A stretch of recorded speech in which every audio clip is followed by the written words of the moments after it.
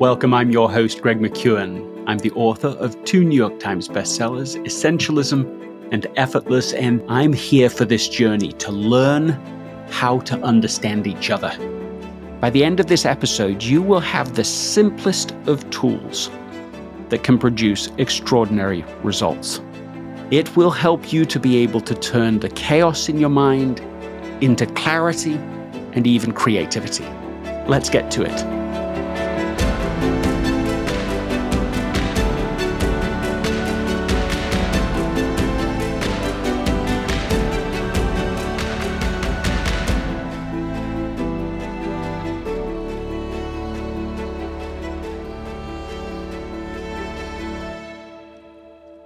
Remember that if you want to get more out of each episode, take a moment to share something that you have learned that has impacted you with someone else within the next 24 to 48 hours. This episode is sponsored by Shopify.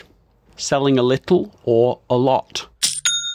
Shopify helps you do your thing however you cha-ching. Shopify is the global commerce platform that helps you sell at every stage of your business.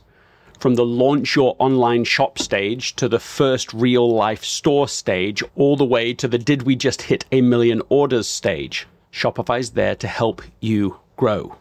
So whether you're selling scented soap or offering outdoor outfits, Shopify helps you sell everywhere. From their all-in-one e-commerce platform to their in-person point-of-sale system, whenever and whatever you're selling, Shopify's got you covered. Shopify helps turn browsers into buyers with the internet's best converting checkout, 15% better on average compared to other leading commerce platforms. So sell more with less effort thanks to Shopify Magic, which is your AI-powered all-star. In my experience with every business that I have built, including this podcast, there are breakthrough moments, and those moments are often the result of finding the right partner. And I think that's a way to think about Shopify, because no matter how big you want to grow, Shopify gives you everything you need to take control and take your business to the next level. Sign up for a $1 per month trial period at shopify.com/Greg, all lowercase. Go to shopify.com/Greg now to grow your business, no matter what stage you're in.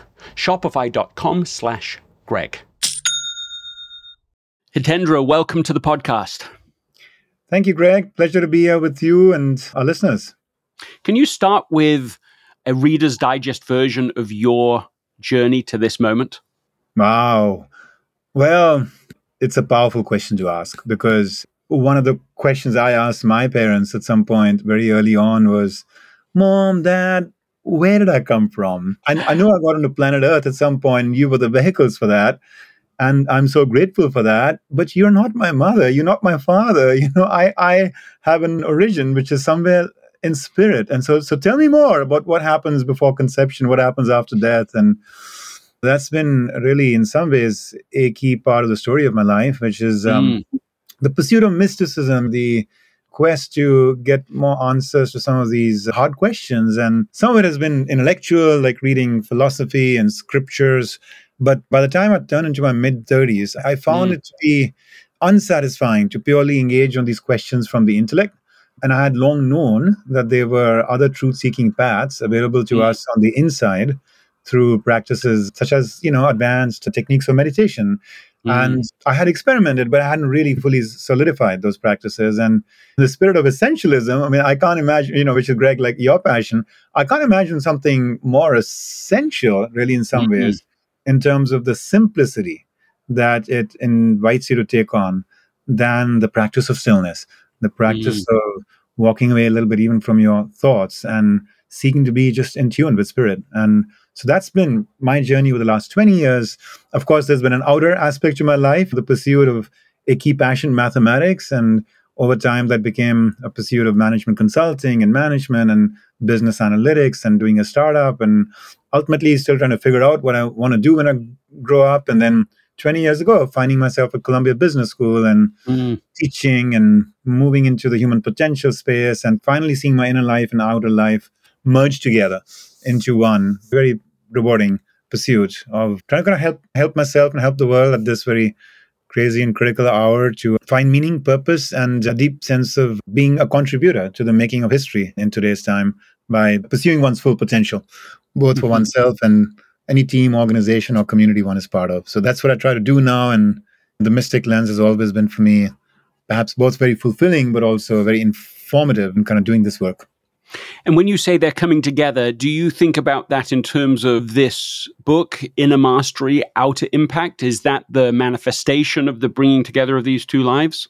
I wrote that book last year, and then we published the paperback this year. And it's been a 15-year journey for me to evolve my ideas and thoughts into a structure and a form that I really felt when I finished the manuscript and handed it over to the publisher, that I told my wife, I think I can die in peace now. I think I can die in peace.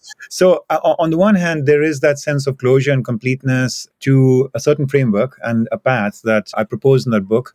And so, yes, to that end, that does encapsulate it. And we can unpack that in any which way, Greg, you think the listeners would find it interesting. At the same time, like you, I know just from the little bit I do of the arc of your career, we're all a work in progress. Our understanding of life and the world is a work in progress, and how to articulate and message it and package it for the current moment. And so to that end, already I'm starting to see a ferment of new thinking develop within me, and a hunger to kind of codify and updated set of ideas, which I guess will at some point make it to the next book. So I'm excited and energized and mission driven, but at the same time, I feel at peace with the foundation and framework that I offer in that book. Why don't you share with us the core of this book? Well, you use a very important and central word to that book, core. So the book is about the timeless quest that we've always had in humanity, which is to pursue success. And you might define it in any which way you want. And I seek to offer that there are two definitions, an outer and an inner. On the outside, we want to get acceptance and love and connection and advancement in our careers and financial and material gains and all of that. And then on the inner, it's about being true to yourself and feeling like you're being very authentic and you're living the life that you want to live. And often there's a conflict between these two. Do you please the world, and do you please your family, or do you please yourself? And, what the book does is takes the position that, in fact, this is a false dichotomy. This is an artificial conflict, because if you truly pursue both of these from the right place, and the right place being your inner core, then you find that both these paths converge. And the inner core is that space from where your highest potential arises, where you're beyond ego and attachments and insecurities. And when you're there and I'm there, we feel very much at home in the universe. We feel deeply connected and committed and calm and curious and open. And so the whole book is about the journey we can make towards the discovery of our inner core. We drift in and out of it from time to time. It's not an unfamiliar territory to any of us. And yet the potential to get more systematically intentional about accessing it, and then deepening that connection with it and expressing that core in everything we do, is what can make us both inwardly and outwardly successful. And so essentially the book lays out a framework and a path towards getting there. Stephen Covey used language like primary greatness versus secondary greatness. Secondary greatness, as far as I can see, is what you're referring to as the outward impact. This is what other people see. This is the measurable success. But this idea that the primary greatness, the inner battle, this precedes the secondary greatness, seems to be the key observation here, that you need to start within, and then that eventually produces something outside that is worthy and great. Do you see it in those terms? Well, first of all, it's a real honor that you bring up somebody who is just tremendous, has been a tremendous force, a great thinker, a great spiritualist in many regards. In modern times, I have the highest of regard and fondness for him, Stephen Covey. And yes, and I think he talked about this notion of inner victory before the outer victory as well. And I have uncovered some of my principles and ideas, yes, from the scriptures, yes, from the science, but also from stories. And so here's a story that really stumped me, but then also informed and illuminated my understanding on this very question you were raising. And many of us have known about this gentleman. His name is Andras, popularly known as Andrew Grove.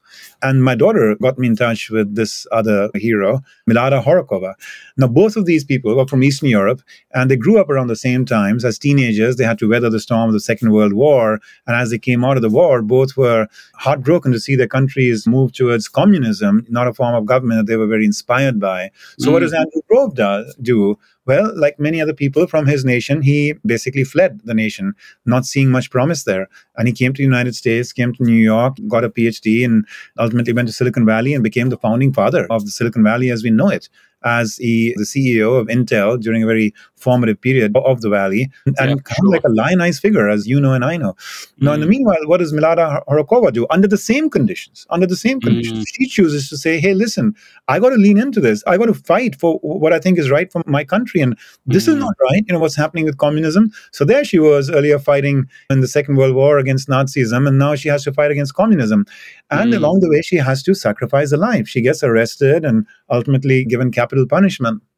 And in her final days, she's writing these beautiful, heartfelt letters to her husband saying, like, you and I have had so much love and we could have had so much more. And it pains me to see it getting nipped like this in the bud. And she writes to her daughter about how there are things which I'd love to have told you in the years ahead, but I will not be able to. So I'm putting them in this letter. And today you won't have the maturity to understand all of this, but at some day you will. So please keep these letters with you. And then she says, and now I have to go and I have no regrets. I have no regrets. I have lived a good and beautiful life and I go God's way, and that was his will now. And I sometimes pose these two contrasting stories, but very much the same roots to my students at Columbia. And I ask them, like, which of these two do you think was more successful? Right? If it's in terms of, as you call it, secondary greatness, which of these two would you say was the greater of the two? And it's impossible. It's impossible to say that, oh, she was right and he was wrong, or he was right and she was wrong. They're both incredible heroes. And one has to conclude that ultimately the pursuit of success and greatness comes when you are somehow in tune with your inner voice and being guided by it to be doing, resilient things, creative things, courageous things, but in tune with that inner voice. And in some cases, the world will discover you and celebrate you, and you'll have quantitative and outer great material in other forms of success, like Andrew Grove. And the other cases, you might be confined to not even having a paragraph in the annals of official history. But then someone like my daughter discovers you somewhere and celebrates you and brings, you to my notice. And I feel like, oh, wow, that was truly a life well lived. Yeah. So to that end, I think it's not merely to me the primary versus secondary as much as it's only one thing. It's only one thing, which is seek to discover your inner voice, seek to be in tune with your inner voice, be guided by it in whatever you do. In all likelihood, if you do that, in whatever capacities you play out your purpose, the right people will come to you, the right support will come to you, the right breaks will come to you. Or if life sought from you a certain more humbler purpose, a little bit less celebrated and visible, you'll still have a meaningful role to play in the annals of history, whether documented or not. What you are saying, both in that answer, but also in your immediate answer to the first question of this conversation, is that it's all about recognizing, maybe it's naming, then following this inner voice of conscience. That this is the whole story. That this is, let's say, like the one true way or something like that. That if you're doing this, you cannot help but make impact in other ways, in meaningful ways. You cannot help but feel that your life is meaningful because you are following your truest voice. Really, this is the core and summum bonum of what you're trying to educate others in. What am I getting wrong? Not anything at all. Now, the only way that you will have the comfort and confidence in going on a pursuit like that is if you can rest your life on a few core beliefs, a few core axioms, because otherwise this won't make sense at all. And so I do have to offer those for those of us who might be fighting this kind of idea about the fact that you have an inner voice and the inner voice can guide you, and how can it guide you and all of that. So could I offer up those core beliefs? Of course. Yeah.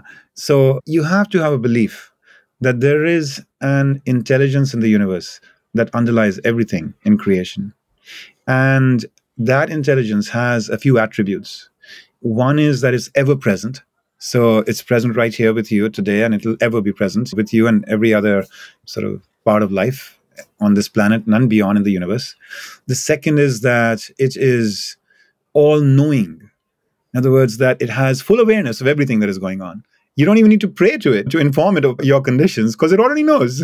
Mm. A third is that it's omnipotent, right? Which means that it is all powerful, that it can drive and shape and direct energy and outcomes and anything that it so chooses to do. And then there's a fourth, which is also really critical, which is that it's all loving. It's all loving. In India, we like to think of that relationship with that creative force as you're the child and that's the mother. It is unconditionally loving. And often God, therefore, is represented more in a feminine form than a masculine form, more common in the West.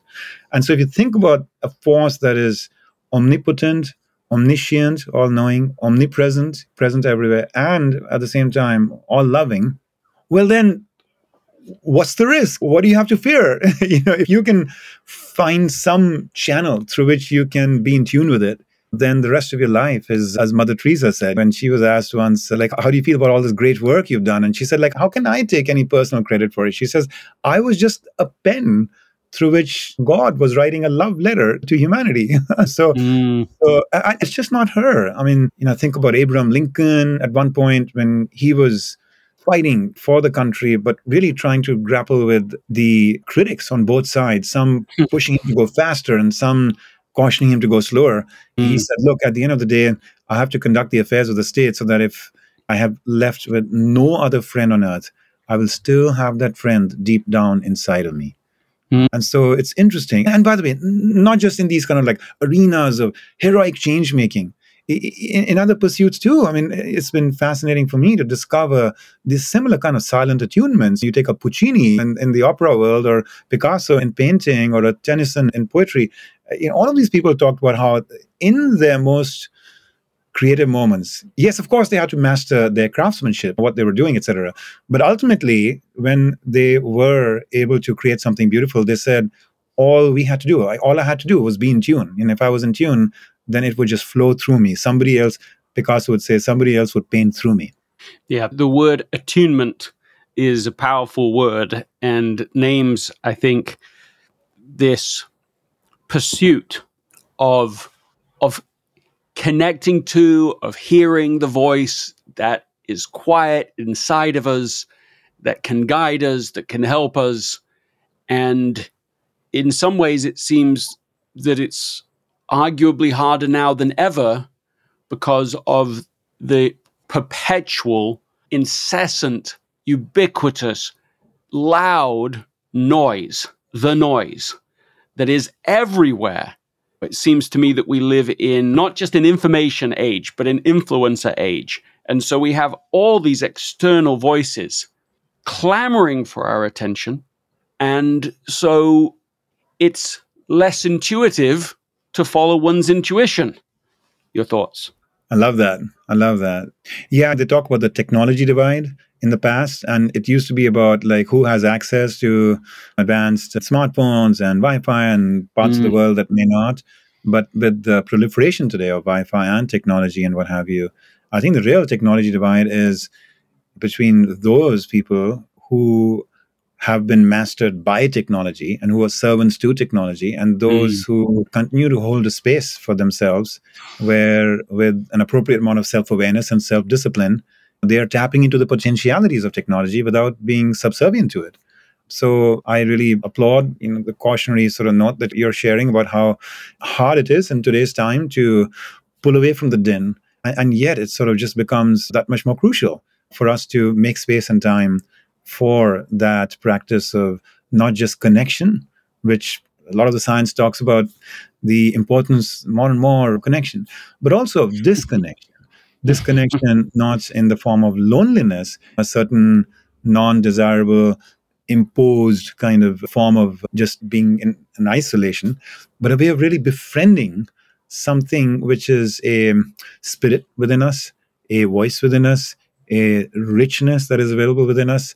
And then from that space, from that place, having declared that inner victory, having access to source of love and wholeness and joy and peace from within, a reassurance from within, engaging in the battlefield of life. Not from a place of neediness, because I really need love from you, and I need affirmation from you, and I need myself to be successful to rise up the ranks, because then I'll feel more complete in life. But from a place of how can I serve? How can I serve? How can I be of support? How can I make sure everyone in the world is as joyous as I am blessed to be able to access from within me? So it's interesting that you refer to scriptures. Which scriptures are you referring to? I can't claim that I am a very advanced student of all the great scriptures out there. That said, through the interpretations and commentaries given by so many across time, I feel grateful and blessed that I've had a sense and a semblance of the scriptural guidance from across many faiths and traditions. For me personally, of course, having grown up in India, it's but natural that the Hindu faith is what I was able to very actively tap into. But my father's library was very rich with Sufism, the more mystic traditions within Islam, for instance, and the mystic saints of Christianity as well, like Saint Francis and Teresa of Avila, for instance. And then over time, as I moved to the United States, I got exposed to some Judaic thought as well. And then Buddhism, of course, which is really, to me, in some ways, a kind of an extension, sister discipline and faith from Hinduism. Sikhism, another faith out of India. So any or all of these for me were like a rich feast to be able to study and explore kind of the deeper truths. And I was not as drawn, I have not been as drawn to the more ritualistic outer aspects of any of these religions, including Hinduism, that I was born into. But I've been very interested in their deeper mystical truths and the questing of truth seekers within any of these faiths, to say that I don't have to die and then wait for a certain heaven to be revealed to me, but right here on planet Earth, while I am in this embodied form, I want to be able to invite a certain communion with that divine spirit. This seems to me to be one of relatively few commonalities that run through all of the major religions. That there are others, but this certainly is one of them. That you can find language, stories, illustrations of this single idea. And of course, it's not limited to these formal religious texts. I just was interviewing Ron Johnson, formerly from Apple, who worked with Steve Jobs. And this idea, he shared it effortlessly as he was describing like the 5 main stories where he was impacted by Steve over their 10 years of working together. And this idea that he was highly intuitive in his decision making, that really mattered, and that they were trying to find those things that intuitively made sense, that felt right amidst all of the noise of how other people were doing things, and how deliberately Steve was trying to say, look, I'm not interested in the past. I'm not interested in what I achieved yesterday. I want to be disconnected from that. I want to be listening right now. And that was part of the reason that he was able to change his mind so quickly between one day and the next, because he wasn't being held back by words he'd said before. He's trying to follow. I think it's not too much of a stretch to follow something similar to what you're describing. And so we see it in business leadership. You've already described it in many of the creative arts as well. This is like a golden thread through all of it, if one is looking for it. What is the one thing that you feel is most useful in actually recognizing that inner voice versus all the other voices inside of us and around us? Thank you, Greg. I'm really appreciating the line of inquiry and the ornaments and contributions you're like offering along the way. And it's interesting you bring up Ron Johnson. I don't know him, but I was just coincidentally yesterday doing a workshop on leadership here for a client in London, and I at some point wanted to make a very critical point to them about not allowing themselves to be too defined by who they are today or who they have been yesterday, but to really see themselves as having the capacity to evolve into a version 2.0 and 3.0 and what have you. Yes. And I like to at times do that through stories. And so I was like, what story will really help here? And instantly what flashed in my mind was a Ron Johnson story with Steve Jobs, where Steve had once pushed back on an idea, and at a very critical moment in the pre-launch phase of the Apple stores, how even though he pushed back, he changed his mind and he acknowledged his error, and he allowed Ron to have his way, and the rest is history with the success of those stores. And Ron is so gracious in having shared that story in a very thoughtful way. Anyway, so I was sharing that story. So I'm just happy to hear that you just connected No, with but them. let's just riff on it for a moment, because I think it is relevant. Because Ron said after 9 months of having worked every week and spoken almost every day, designing what would become the Apple Store, he comes to Steve and he says, look, if the vision you just described in our ET meeting yesterday about technology hub, that the Mac is a hub and the iPod will go with this is a hub system. He says, if that's true, then everything we've done in the design of the store just about has to be redone, because we're doing it right now as separate products. And your whole point is that it needs to come together. And Steve just said to him, look, I think I'm too exhausted to do this. I spent 9 months with you. I've spoken every day. We've gone to see this thing every week together. I don't think we can do it. And then they go on a very quiet journey in the car. They drive the 10 minutes over, not speaking a word together.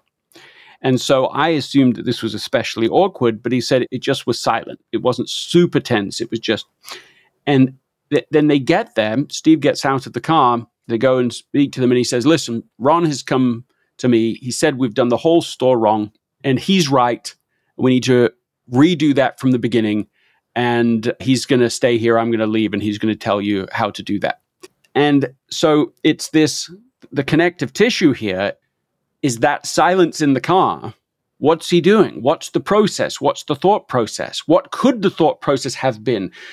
How easy it would be to just spend the whole 10 minutes defensive and angry.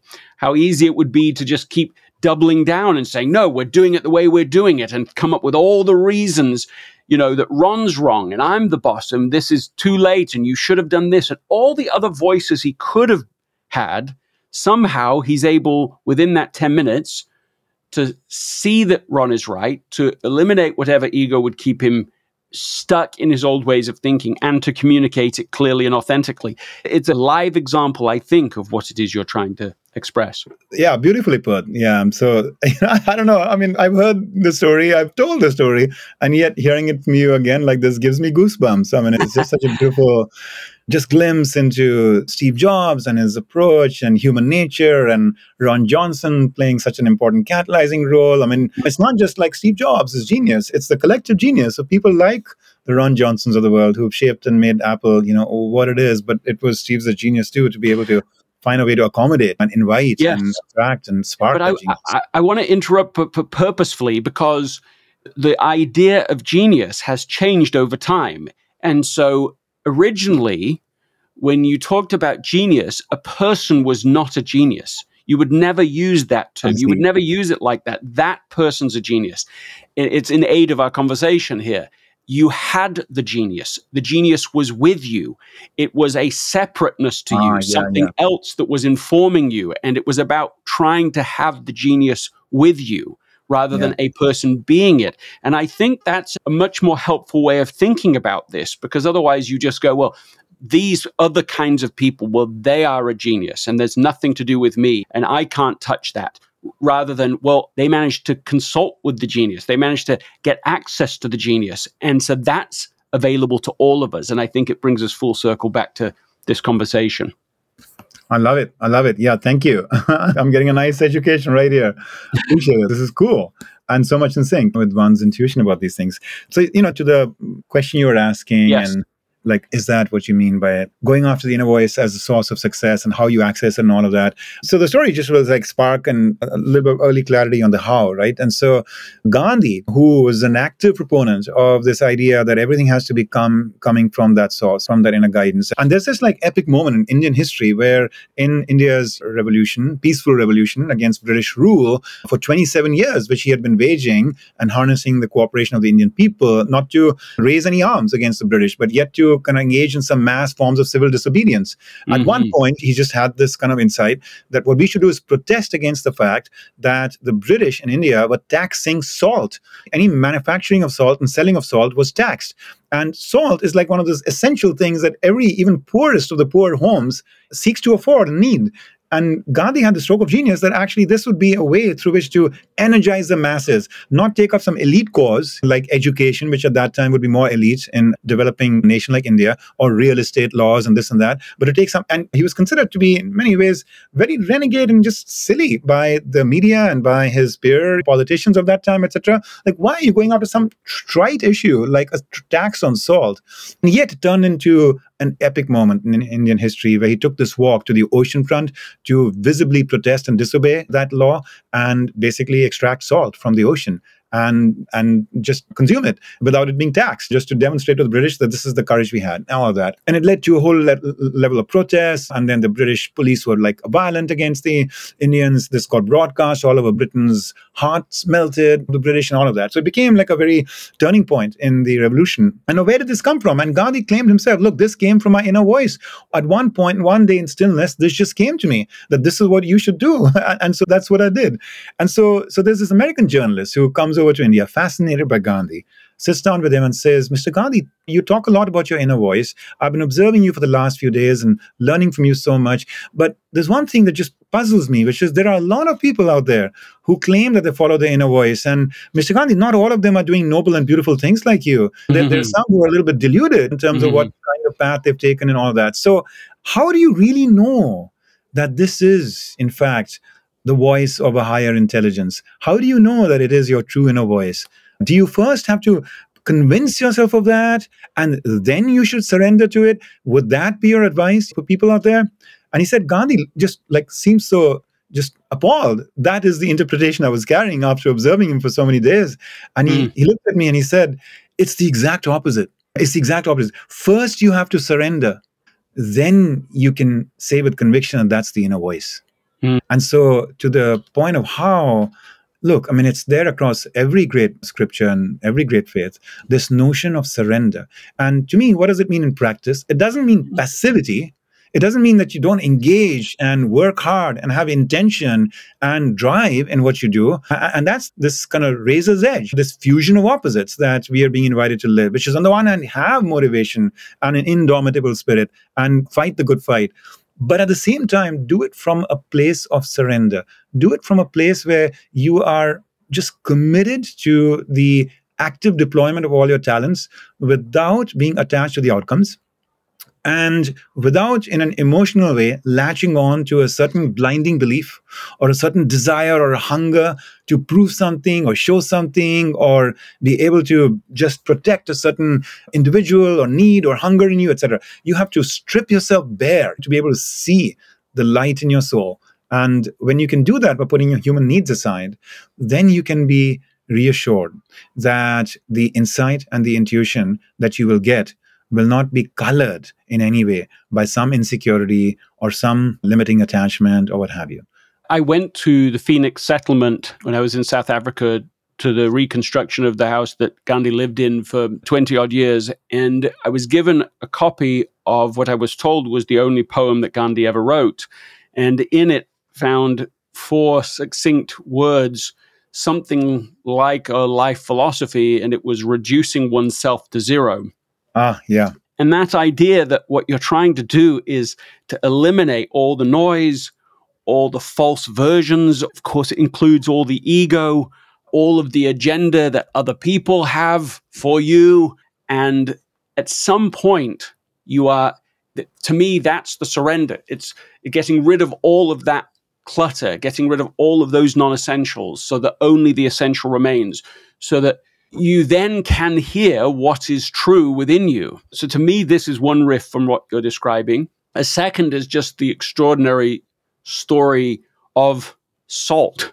But when he got to the beach to make salt, the police had already been there and they had stomped the salt particles into the sand so that it made it harder for him to do it. But in the very act of picking up the remnants of the salt that were remaining, he had broken the law and was arrested for it. And as you say, maybe 20, 30,000 people are then arrested as they continue that work and coalesces in the way you've described.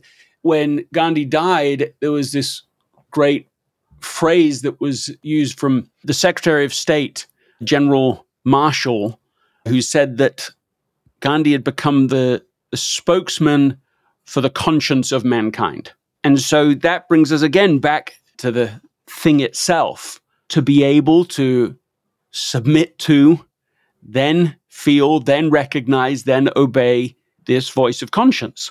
And to this point of how, I listened to a speech by Lauren Dalton that its entire premise is you already have access to this voice. Everyone, all the time, now act on it. Instead of this, well, is that my voice or is that this voice or is that, instead of wasting time overthinking it, as soon as you feel it, you're committed to doing it. Or maybe the commitment comes first. The moment I feel conscience speak, I'm acting. And I'm ready to do that because I think there's nothing you can do that will speed up your discernment intelligence than committing ahead of time. Well, the moment it speaks to me, I'm in action mode. I will do what is said. And he describes this with this, I think, quite helpful modern language of the first bing and the second bing. He says you're in the middle of, you're reading something, you're writing something, you're doing something, and then the bing, the first bing, and you have this thought, call this person, do this thing. And it's not what you were thinking about doing. It's a kind thing. It's a good thing. And he said, the thing is that there's almost always a second bing, a very logical thing. That's, well, but I mean, it's a long time since you reached out to them and you've got a lot on today. So just get these things done first. And a very logical part of us will keep us from acting on the first. And he said, look, it's all about trusting the first bing, acting on the first bing. And it was so precise the way he's explained this, that it has empowered me to be able to take more action, including reaching out to him, which also felt awkward and strange. But then we became friends, and there's been many good things that have come from that too. And so just wanted to build on this idea, submit, then that means acting on, and your continued thoughts from there, please.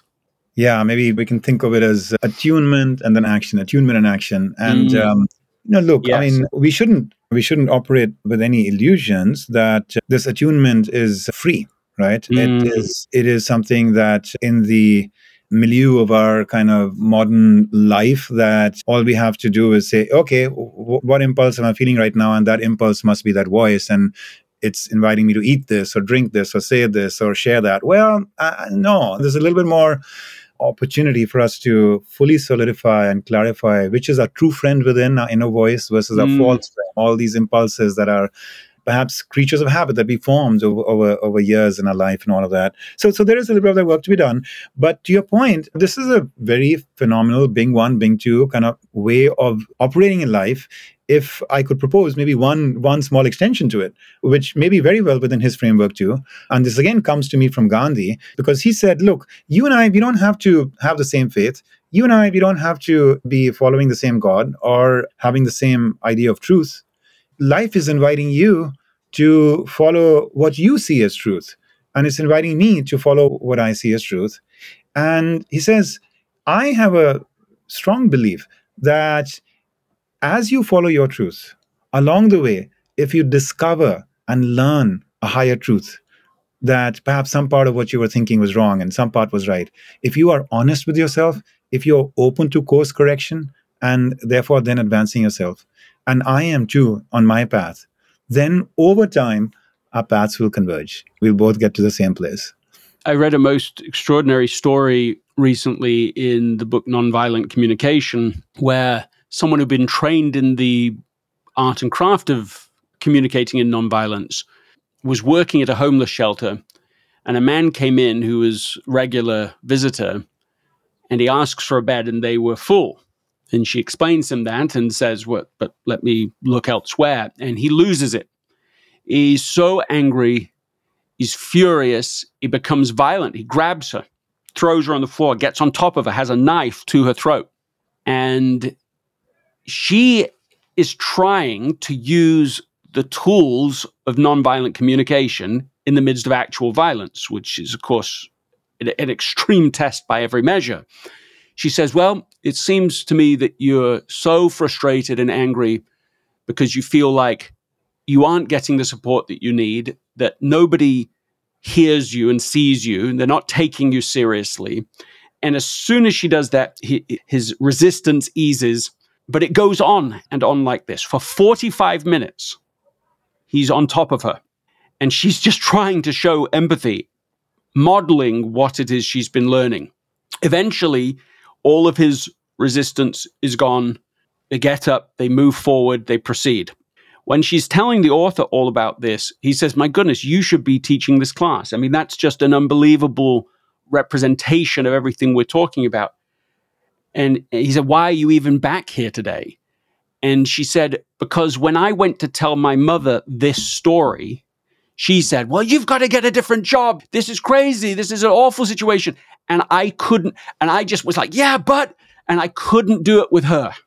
I couldn't express that empathy to her. And so that's the contrast. She can do it in the most extreme circumstances, but sometimes with those closest to us, it is the hardest place to achieve anything like mutual understanding and empathy. What have you found in your research that might help somebody in being able to find that inner voice guiding them when it is in the toughest situations of their lives? That's a powerful story. It's a great story. Thank you for sharing that. One of the advantages in those intimate, close relationships is that unless you really come to a place of irreconcilable differences, and until you do, you have multiple opportunities to pick yourself up and apologize and acknowledge and try again. And I find that if any of us in those situations, in those relationships, does stumble from time to time, and at the same time has this conscience in you that is making you at some point calm down and recognize that wasn't your best self, and you wish that you could have handled that situation differently. Of course, that kind of awareness and realization is a prerequisite, is critical, because if you don't even have that, then of course you wouldn't even be coming to Greg for any guidance, right? But if you truly are coming for guidance because there's a realization in you that there is a best self within me and it rises to the fore from time to time, but it doesn't in some situations, then at the minimum, at least creating that reflective space to allow yourself to almost on a daily basis introspect on what went right, what went wrong, what is my intuition guiding me towards doing some honest face-to-face reflection with myself and my best self in a conversation with my best self. And then if I realize, I ended up being a little bit more impatient than I should have, or more rude, or etc., here or there, then you become aware and you have a certain aspiration to want to play the game better the next day. And perhaps even recognize that there is an apology due to somebody from a genuinely felt place within, because not that you're saying that I'm 100% to blame. You're not in any way trying to deprive the other party of perhaps their accountability and responsibility, but that's not the game. It's not about allocating 100 points, 60 to you and 40 to me for like why the fight happened or something. It's taking 100% personal responsibility over living up to your own high standards, your own aspirations. And when you fall, to be open to acknowledging and apologizing and perhaps then adjusting your approach a little bit more the next day, a little bit more the next day. And there was a monk who I spoke with once who told me about how he had really struggled in his relationship with another monk. And he would get all kind of riled up from time to time, but he really wanted to kind of master that. And he said, the first piece of growth I noticed was that the period over which I was riled up started to shrink. I was getting back to my center more quickly. It was only after I came to a point where that started to speed up the recovery process that I later on started to come to a place where now there were even fewer situations where I was getting riled up with that person at all. And so we have these repeat opportunities. And if you see this as a puzzle, if you see this as a game, you see this as a quest, it's a joyful pursuit of a growth mindset in that relationship, in that dynamic. And hey, listen, I come from India, a nation where it's like second nature to think about the journey of the soul as having gone through incarnations and reincarnations. And so if I were to be able to take the liberty of applying that lens for those listeners who would be amenable to it, you never know. With some people, you have very strong past karma. It's not just coming from this life. There may have been dynamics you carried from past lives. And my spiritual teacher, Yogananda, he said, when you have deep unresolved feelings with somebody else, they could be feelings of attraction, but they could also be feelings of repulsion. You have like a deep, irritation with somebody. a judgment of somebody in a certain sort of negative way, etc., those are magnetic forces. And in a future life, they'll attract in certain circumstances that person to be close to you, either be part of your family or your friends or your boss at work or something. And so sometimes these can take more effort and time because they're just deep set. And again, if I can have the liberty, perhaps for some who are open to it, these might be coming from enduring dynamics that goes beyond just one life. Well, I mean, it's easy to have holy envy for that kind of perspective because it allows for there to be many more stories to the explanation of what's going on than whatever story I have running in my head right now.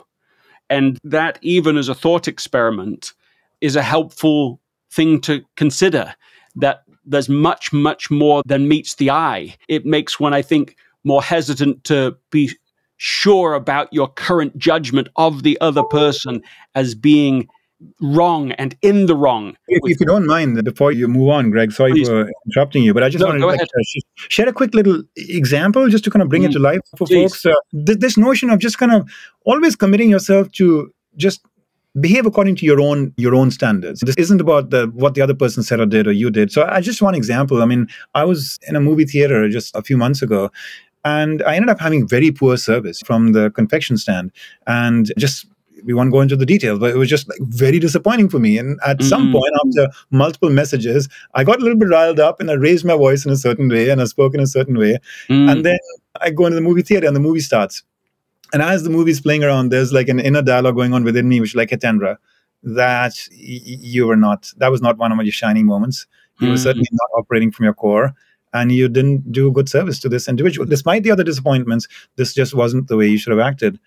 And I tell you, I was so grateful when I walked out of the theater, that individual was there.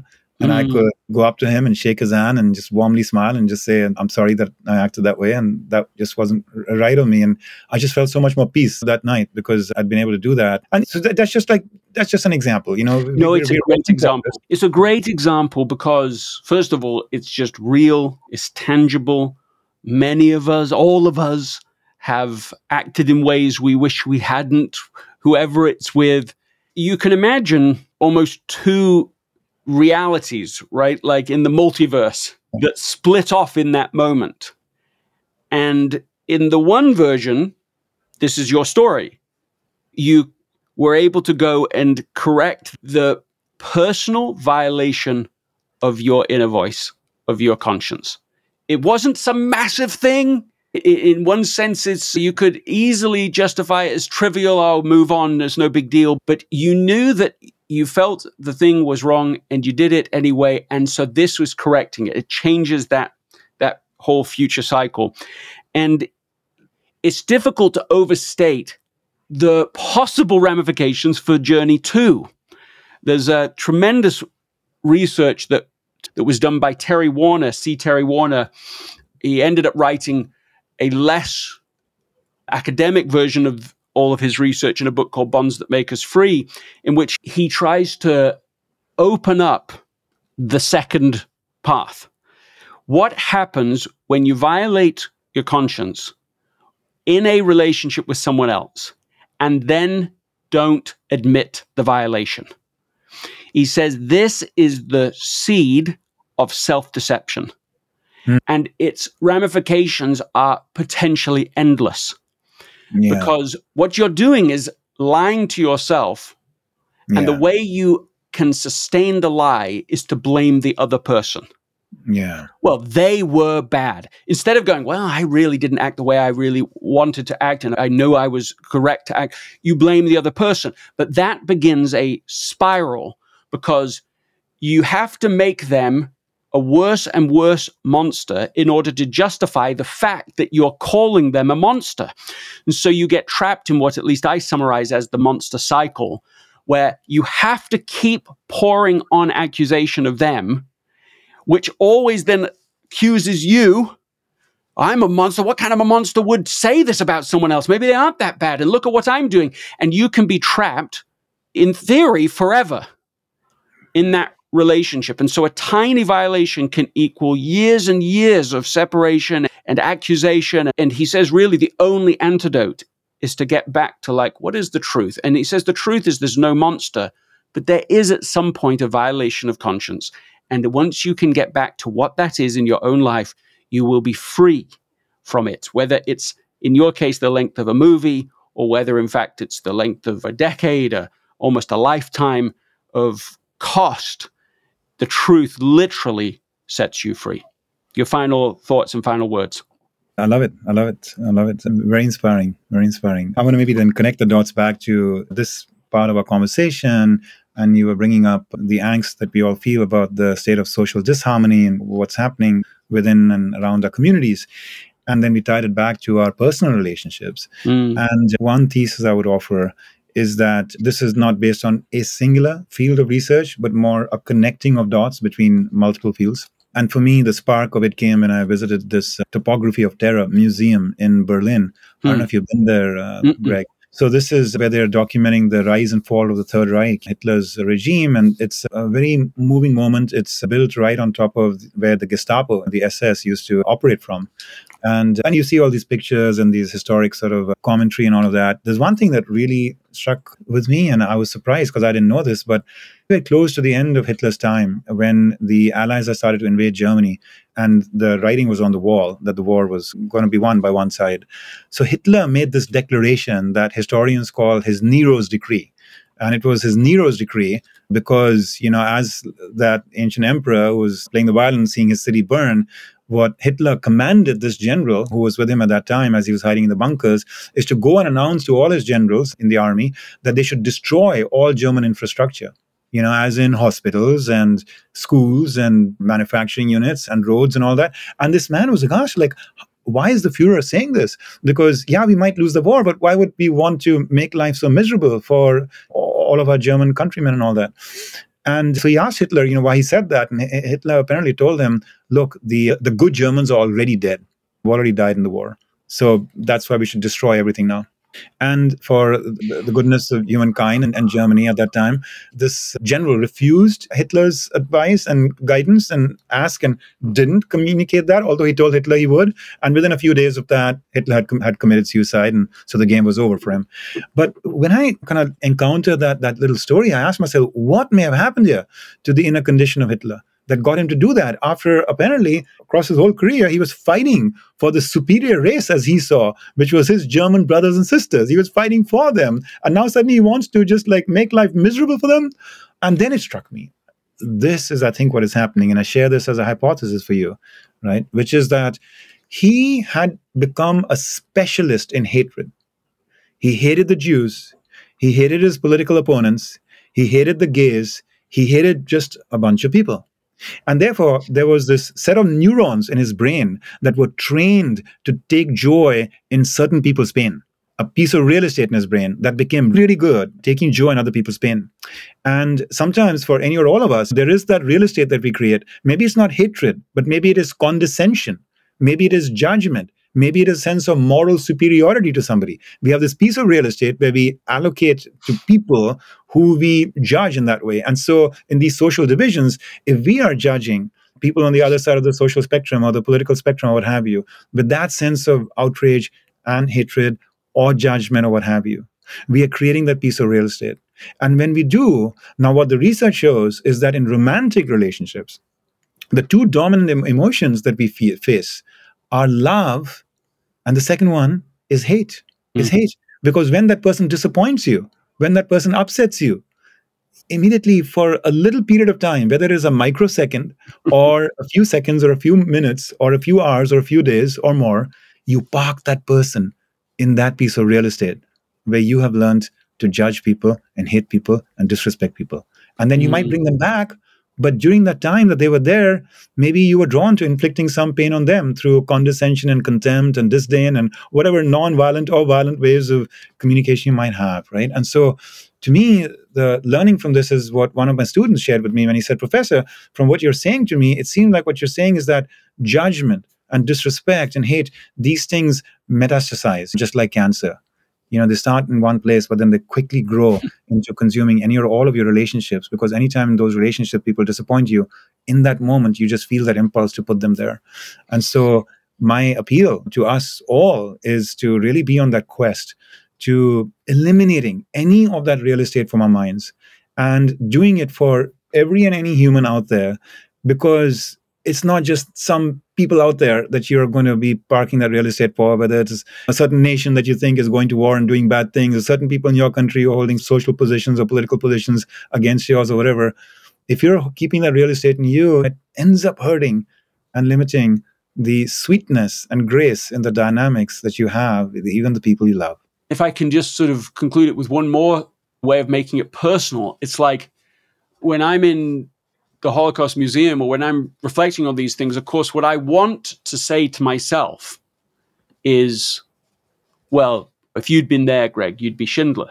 I want to give that something like that pathetic presumption, where statistically, of course, that's unimaginably unlikely, that the pressure to do what those in power are saying, the desire for self-protection, it implies a completely different reaction. And so this idea of how can I choose, you choose, listeners choose to live by conscience under any circumstances, to listen, to obey it, to engage in that way and not to fabricate, to not lie, to not go along with the dominant voices when it's easy to do it.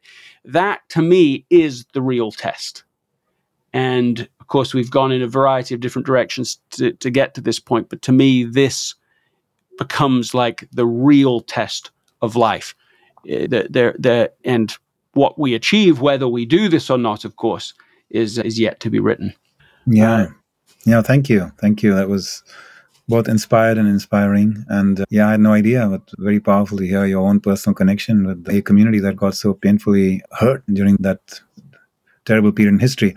But we should end on a high note. And coming back to the inner voice is a beautiful place to take it. And since Gandhi has been a constant refrain in many parts of this conversation, some of the stories I've cited, perhaps I can offer from my side just one final story about him and Einstein, right? Where Einstein was seeing Gandhi fold his hands in certain newsreels that he would see around the time of the 1930s and 40s. And so he wrote to Gandhi and asked, like, Mr. Gandhi, what is this form of greeting that you have where you fold your hand? Could you explain the essence and meaning of that? And so Gandhi wrote back to him, and this is what he said, and that could be my perhaps final offering to our listeners. And thank you for their patience, and I wish them Godspeed and well. And Greg, you've been just an amazing force in all you do, and I'm grateful for so much of very important contributions you're bringing for this conversation with you here today. So, yes, thank you. So Gandhi wrote back to him and he said, this means namaste, which is, this greeting that I've also obviously learned and absorbed in India, namaste.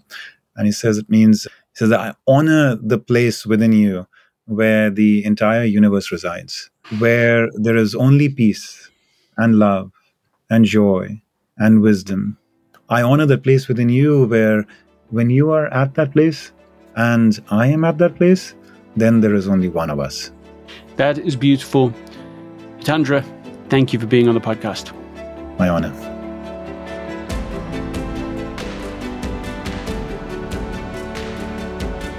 What is one idea you heard today that caught your attention? Why does that matter so much?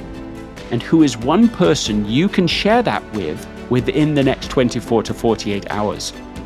If you found value in this episode, please write a review on Apple Podcasts. The first 5 people to write a review of this episode will receive free access to the Essentialism Academy. For more details, go to essentialism.com/podcast promo. Thank you, really thank you for listening, and I'll see you next time.